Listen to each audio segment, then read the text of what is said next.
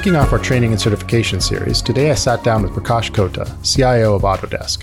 Training and certification is something I'm passionate about, and so is Prakash. I learned that we have a lot of similar thoughts on the subject. Prakash, welcome to the podcast. Thank you, Jake. Thanks for having me. So can we start off by you telling us a little bit about yourself and your background, please? Sure. I always wanted to work in engineering as a leader for consumer tech products.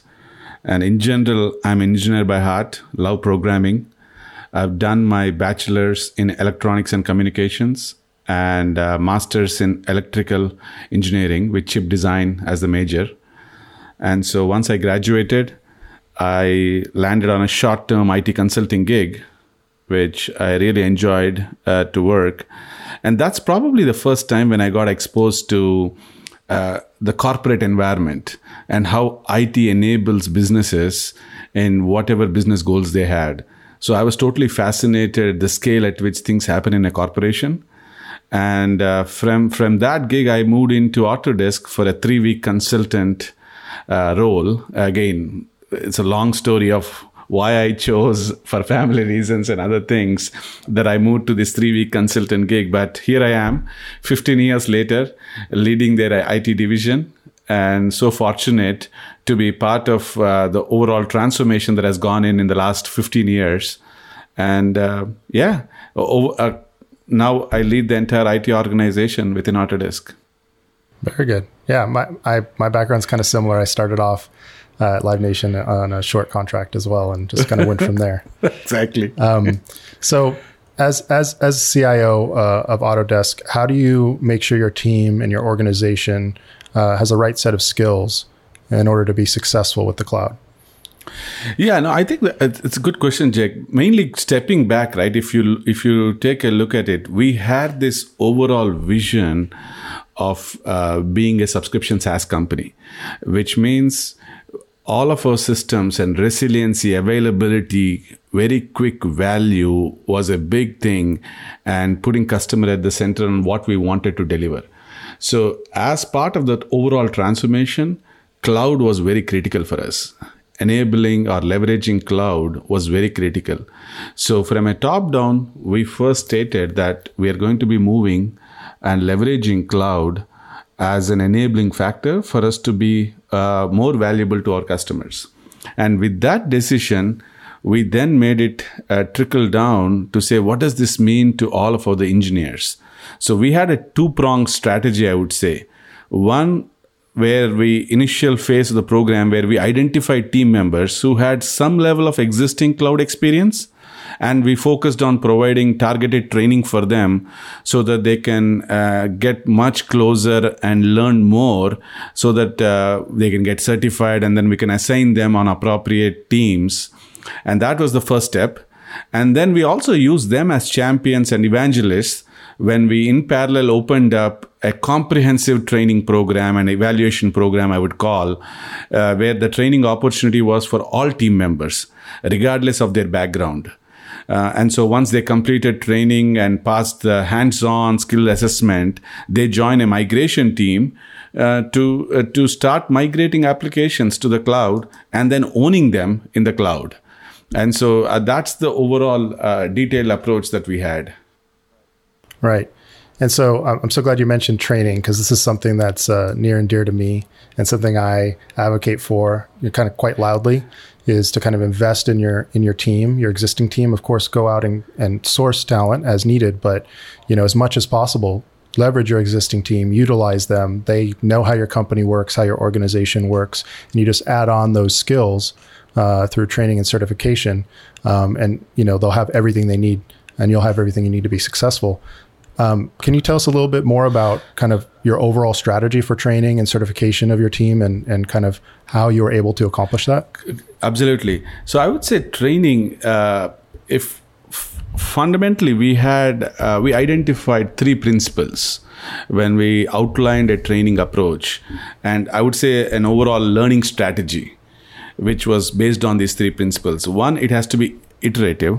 Like learning is something that will be delivered in increments, where individuals will iterate on their learning journey to learn and apply the knowledge, what they learn in the day job, and then continuously have that appetite of continuous learning. and then be focused. Like the primary focus, like up leveling the teams and individuals for migration. So have a focused effort in what you want to learn so that you can really achieve those things. And 3, I would say, is blended approach. Like if we need to be this continuous learning philosophy and be sustainable in the whole learning approach, I think I have this concept of 70-20-10 principle, where 70% of the learning happens on the job and 20% happens when you talk to your peers and learn from your peers, and 10% happens on the actual training, like formal training or whatever it is. So, and that's very critical mindset for employees to have. It's not like I go for a one-day training and I wake up next day, I'm an expert. It doesn't happen like that. We all know that. Yes, those formal trainings are definitely very helpful as foundation, but then how do you use it in the job and how do you leverage is what makes it a difference. And so we really emphasize on that blended approach for people to understand on that principle. Like it's not just a certification, it's not just a course that you attend, it's how do you use that on the day. Every day is what is important. So that's what I would say on the training front. And then we also had a very structured approach, Jake, when I look at the whole training, right? Like we talked about migration, because the reason we are talking about migration is we had this whole vision of moving all of our enterprise applications, the back office systems, to the public cloud, in this case, AWS. And so we had just like a rocket launch, like it's T-minus 2 months before actually we engage you in the migration. What do you need to have? You need to set your base. Even if you have some basic idea in AWS, how do you reset and get the ground rules right? And it requires them at least 3 days of commitment for them to get that in-person training. And then T-minus 1.5 month, how do you get ready? Like we require 10 hours of self-paced learning where we need time commitment for you to learn and be ready. And then T-minus 1 month is when you start shadowing a different team. We call it Tiger teams here. And each Tiger team is responsible for migration. And we had different migration waves. And so every week, 4 hours, you shadow a different team and understand how they do it on the job. And then T-minus 15 days, almost half month, we are confirming your readiness. And so we do a small assessment for an individual for half a day to ensure that they have equipped the right knowledge and skills and they are ready to be introduced to be part of a Tiger team in the migration wave. So we had a very structured approach from T-minus 2 months to the actual T, so that there's so much excitement created too for people who are getting close to the T. Like, I'm going to be part of this Tiger team now that is going to migrate these apps. So we, whether you call it we gamified or whatever it is, we created that excitement with this program where it was fun and they also felt esteemed. Now I'm going to be part of a Tiger team that is going to migrate these applications. Right. No, I completely agree. I mean, that sounds like a formula for success. If you don't mind, I would like to kind of ask a few more questions around this, because it sounds like you have some great experience that can help a lot of our listeners who are also leading transformation efforts at their companies. I want to ask, from a leadership standpoint, how do you motivate your team to want to participate in this new initiative and the training required to do it? The way you describe it makes it sound so easy, but I know that so many others are struggling with this same question. Yeah, I would say, again, taking it in threes, as you can imagine by now, I like things to be in threes or twos so that it registers to people. So, and so the first step I would say is like creating a measurable objective and key results of learning and gaining certifications. So every individual or employee, we expect them to have an individual development plan with a clear goal and a measurable objective and key result outlined. And so that's a core. And then creating also, like leveraging the certification and reward program to ensure that once they get trained, they are also participating in the certification program. And once they achieve certain level of certifications, there is also an internal applause program, recognition and reward that we do to facilitate them.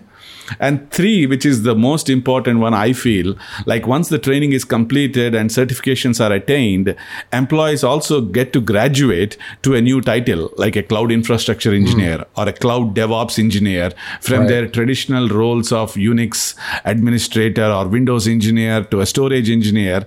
So those are critical motivational factors because there is a personal element for them from their career standpoint too.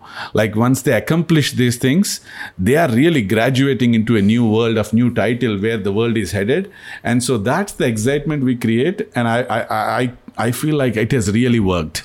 I've seen several engineers and employees who have taken advantage of this and have also, it's a win-win situation. They have grown personally and professionally, as well as the company has benefited with their knowledge because they have the strong business acumen that with this cloud knowledge, they are able to help us with this whole migration. So I would say it's a win-win situation for the employee and for the company. Right. Yeah, I totally agree. So I'm going to ask a couple of tough questions along this because I think these are easy for you so far.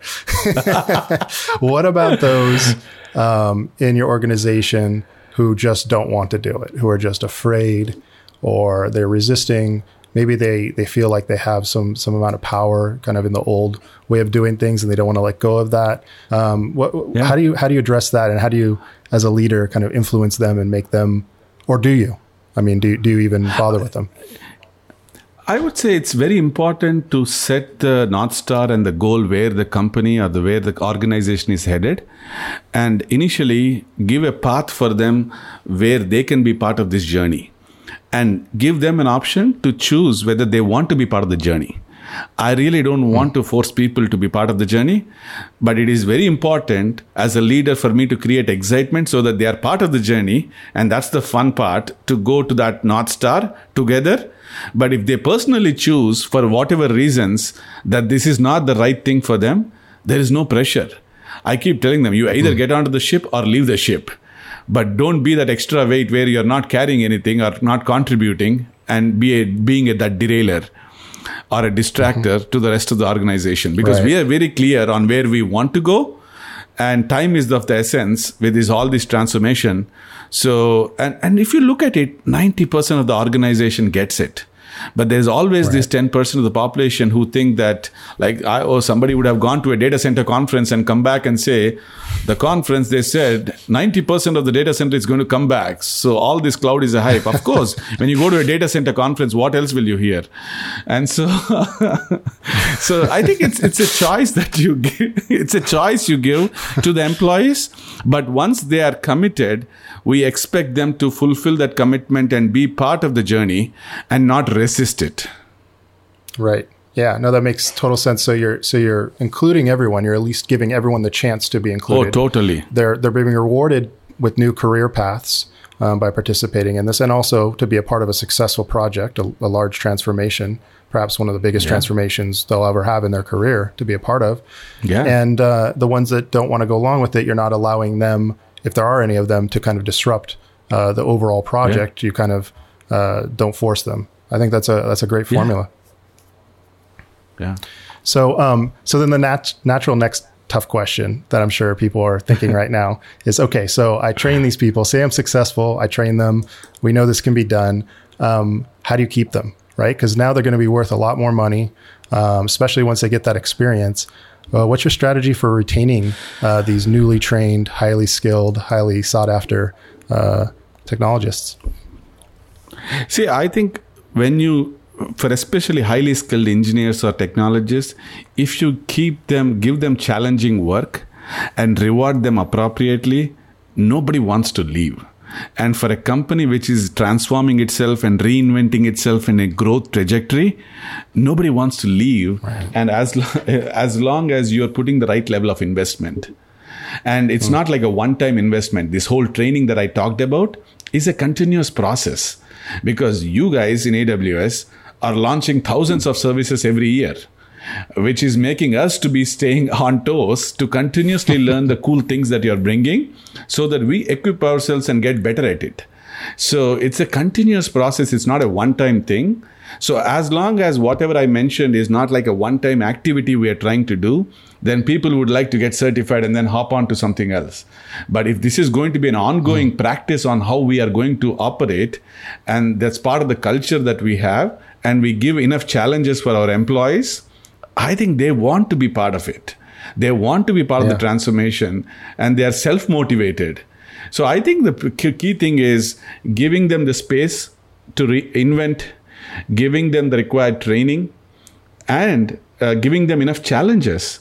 If all these three things are there, I would say employees, it's very tough to, it's tough case for employees to leave that kind of a situation and go somewhere else. I think it's important not to rely so much on just pay, because there's always someone who will outbid you. But what you're saying makes a lot of sense. You're saying, you make this case for them in the beginning of the journey that you're going to benefit from this. You're going to become more valuable. You're going to be a part of something successful. And then once you achieve that, you just do that again. You give them some other challenge, some other way to see that they're going to become even more skilled and even more experienced and be part of something even more successful. And then you can really kind of keep doing that.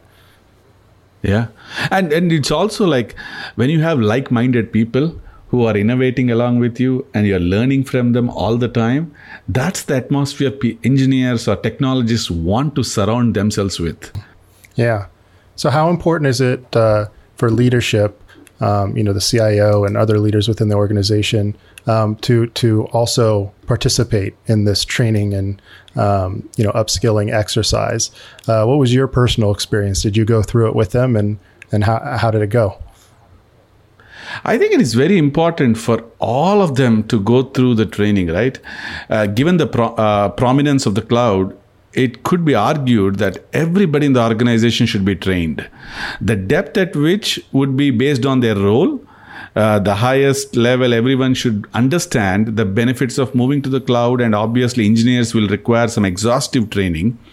But I would say everybody, like for example, for me, I spend a lot of time with the peers in the Valley and other places to understand how are they leveraging cloud, what business value is it bringing, and how can I articulate the same thing when I work with other business leaders within Autodesk, and how do we bring more value to Autodesk. So yes, I may not be spending day in, day out understanding all the different services and the technology associated, even though I want to, but my time may not give me that time. But I think it is very important for me to understand and keep abreast on what's happening with the cloud and how to tap into the value so that Autodesk can benefit out of those things. So the scale, like we need to be both well defined. So for the teams, I think we need to have a well defined training plan to accommodate various personas I talked about, and also the managerial and the leadership support to ensure the employees have the time needed to complete this exhaustive train program. Like I would say, on an average, we expect our engineers to spend 80 hours in a year dedicated for training. Like 80 hours block out of your time on an annual basis at the minimum to train yourselves or retrain or unlearn yourself so that you are ready for the future. So I spend a lot of time, and I also spend time with you guys. I'm part of your high-tech CIO advisory council. So when I sit in those meetings, I continuously learn like what's going on, where are you guys headed in the next few years, and how could I leverage whatever you're trying to bring to the market in our businesses so that it can add more value. So I would say it's a continuous learning process, and that's what fascinates me about this whole cloud journey. Right. Yeah, and I like that you mentioned learning from your peers, because, and I'm sure you're teaching them as well in these councils. I think that's one of the best ways to learn, especially for a CIO or a senior leader within the organization. Get with people from other companies who have done it before and exchange ideas, find out what works and what doesn't. In a lot of ways, that's kind of what my team does at AWS. So we facilitate those things. So I want to talk about. So we talked about. Already, the team and how to get them motivated, how to get them skilled. There's also, though, your peers within the organization, so other leaders within the organization, perhaps that are not within your direct control and not your reporting structure. So these might be a little bit a little bit more difficult to to kind of influence them, right? Because they're not reporting to you. So what's your strategy to get buy-in from your peers and get them excited about, coming along with this transformation and being a part of it? I think probably being in a high tech or a software company makes it easy for me. For me, it's not a heavy influencing. All of my peers and partners that I work with within different business functions within Autodesk, we are a cloud company ourselves and a SaaS company. They know the value of what cloud brings. So it's like you're pushing an open door. So they totally understand the value of what it is. It is more and more of our discussion is on what business value, how do we leverage, what are the shared goals, what are the objectives, and what are the outcomes we want to drive. I think there is very little discussion about if we need to leverage cloud or not, or no discussion that happens. We are all bought into that, yes, we are going to leverage cloud to enable us to be successful. And so for me, that's a very good luxury, I would say, because when I hear from other CIOs that it's an uphill battle, as I mentioned, it's pushing an open door for me. It's like there's nothing for me to influence or convince. We are all sold on that philosophy. It's more about discussing about the goals and what additional value we need to bring for our customers is where we spend most of our time. Yeah, that makes sense. Well, what about upwards when you're working with your CEO? Is the case the same, or is there other kind of tactics that you need to use in order to get buy-in from above? No, I would say if you look at our corporate goals, 2 of our corporate goals are delivering on the promise of subscription, and one is digitizing Autodesk. And when we say, and this is a corporate goal that the CEO has declared to the street, so where he clearly sees the value in what we need to do. And when we say digitize, we talk about removing friction from the users, whether that's our customers, partners, or employees. And also in delivering the promise of subscription, we are talking about continuous value that we want to give to our customers. And that means we need to ensure we are delivering, iterating value, and we are going to tap into cloud to get that kind of value, and also for high availability, resiliency, and other things. So I would say even in that case, there is full support. And I'm probably one of those fortunate leaders who has that C-level commitment and vision, which totally aligns. And the investment that is required to make all of these transformations, we are making all those right things. And so it's a fun journey. Well, what about for some of our listeners that may be in a different situation? And I think that the case for kind of high availability and reducing costs, I think that's perhaps an easier case to make nowadays because we have so many great examples of companies that have done that. But when we focus more on kind of using cloud as a key lever for business growth, what's your approach to making that business case? Yeah, so I would always, my 2 cents that I tell to all of my peers when I chat with them is, see, cost is what you pay, value is what you get. Don't focus on cost, because people talk about, cloud is expensive or costly. It's talk about in the terms of value. Because when you start comparing things and the value you get, it totally changes. So it is very important for CIOs to stop having cost conversations and start having value conversations. When you start talking about the value for the business, they should not be talking value about cloud. They should be talking about value to the business, their own business, whatever that is, and how cloud or technology is enabling is what the discussion should be. That's such a great point. I'm so glad you said that because, it's kind of the answer to a question that we get from CIOs, in general, which is how do I graduate from being kind of the highest ranking guy who comes and fixes your computer, right? Which is how a lot of CIOs might be looked at from other executives, right? Not just an IT guy, but I have a seat at the table here in the business. And perhaps there's a great argument to be made that the CIO might be in the best position of all the executives in order to drive new business and business growth and business transformations in general outside of IT, just leveraging IT and technology to do that. So I think, what you said is if you focus on cost, then you're going to be looked at as the person who's there just to reduce costs because IT is just overhead, obviously, if you're just focusing on cost. But if you're focusing on value, then you're presupposing that IT is there to generate value for the business, and it's the CIO's role to enable that. Would you agree? Yeah, and I think that's how the conversation should be. And nothing is free, but at the same time, as long as you can really tell that whatever investment you're doing is generating value, that's what businesses or leaders are looking for. Because at the end of the day, you have to spend somewhere. But as long as you can articulate a value story, that resonates. And so what's an example of how you could use cloud, or maybe how Autodesk has used cloud in order to not reduce costs, but actually increase value for the business, for the entire business? If you look at it, most of our IT applications, I would say, all the back office systems, whatever were there in the journey that we are going through right now, we used to host all of these applications. Some of them are custom built. And in the past, when we built them, they were not probably built for being highly available or active.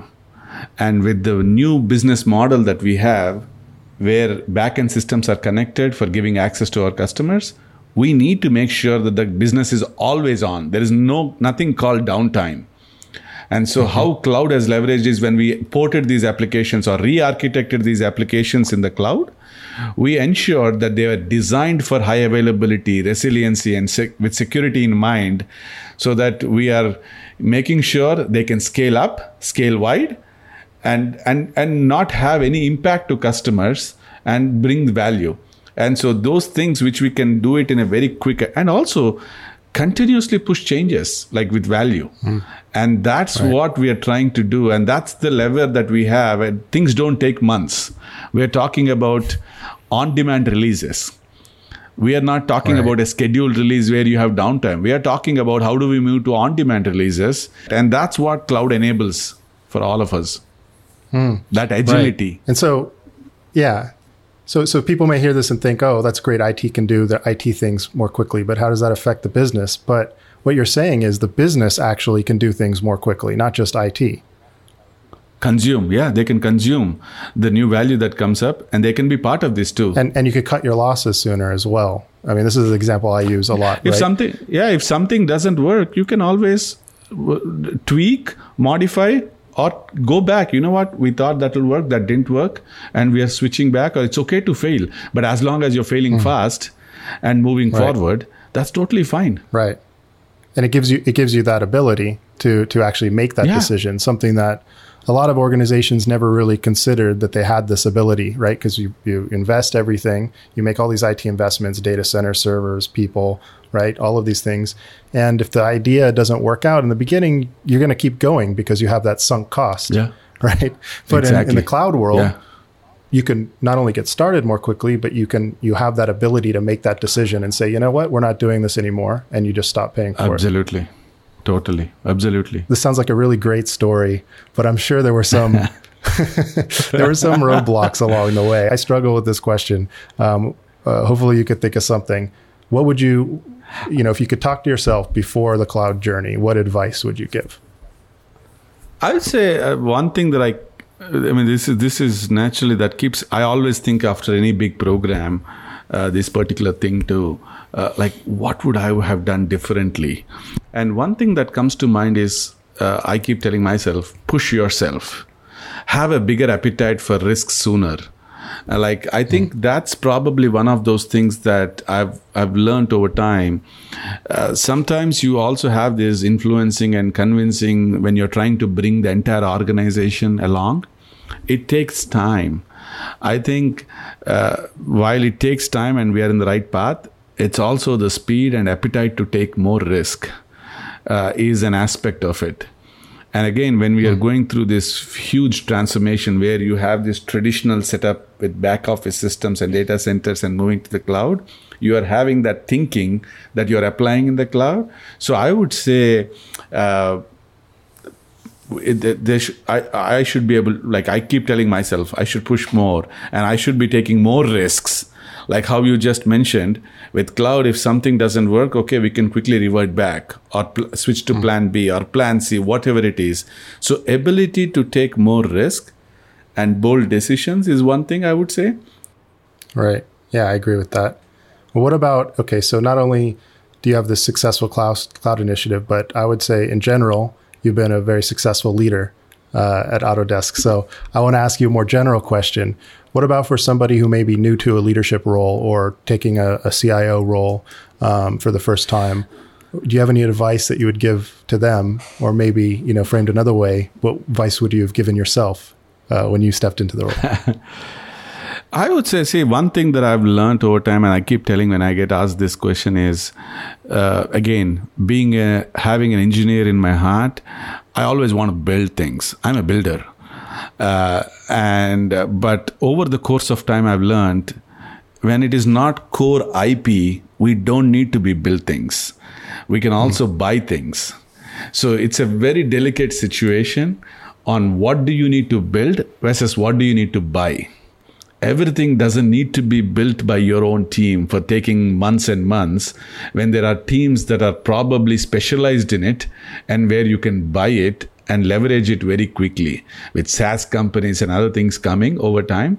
So that's one thing that I have learned, and probably fresh CIOs or others who are coming into this, you don't need to build everything. If that's not your core competency or IP for your own business, try to see what do you need to build, what do you need to buy. And tap into that market and partners where you can leverage them to your advantage and not build it from scratch. So that's one thing that comes to mind. That it's a difficult thing, especially if you're in a software company like I am, like where we are all software engineers and we are so passionate and we want to build everything.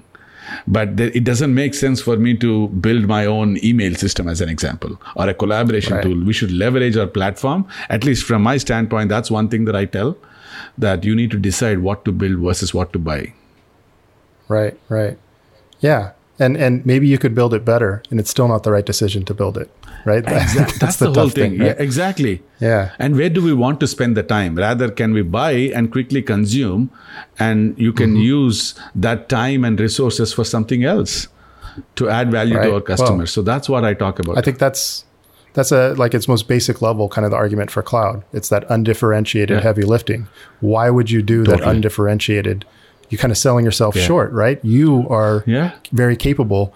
Your time could be better spent adding, like you said, value to the business than something that's really not adding value, like maintaining servers. Yep, totally. Okay, well, anything that we haven't covered, any other advice that you might have for others? Because there's a lot of people listening who are a little earlier on in the journey. Anything that from your own experience or kind of what you're seeing out there that you would tell people? See, all these journeys, right? You will learn a lot along the way. It definitely, at the end of the journey, when we are talking to summarize this multi-year journey in 40 minutes, it definitely looks rosy picture and looks all unicorns go flying and waterfalls falling. But let me be clear. There is pain that you should expect. But suffering is optional, as I tell the team. Pain is expected, suffering is optional. And have this notion of it's okay to fail, it's okay to, and have this continuous learning appetite, and you'll be fine. And tap into your networks and make bold decisions. There is also a slight difference between bold and reckless. Because people always take reckless decisions and say, oh, they made a bold decision. No, there's always a slight difference from being reckless versus bold. Be that bold leader. Right. And some of these major transformations have to be leader-led. So make sure that you are leading it, and so that the entire teams come along with you. And it'll be a fun thing when you go to the other side of the journey. A lot of accomplishments for the team and a lot of value for the business and a lot of wins. It's completely a win-win situation for individuals, for organizations, and for corporations. Very well said. So, Prakash, I want to really thank you for being on here. This is a lot of fun, and I think this is a really great episode, and I hope we can have you back perhaps sometime for another one. Thank you, Jake. Thanks for having me. It was fun chatting with you too.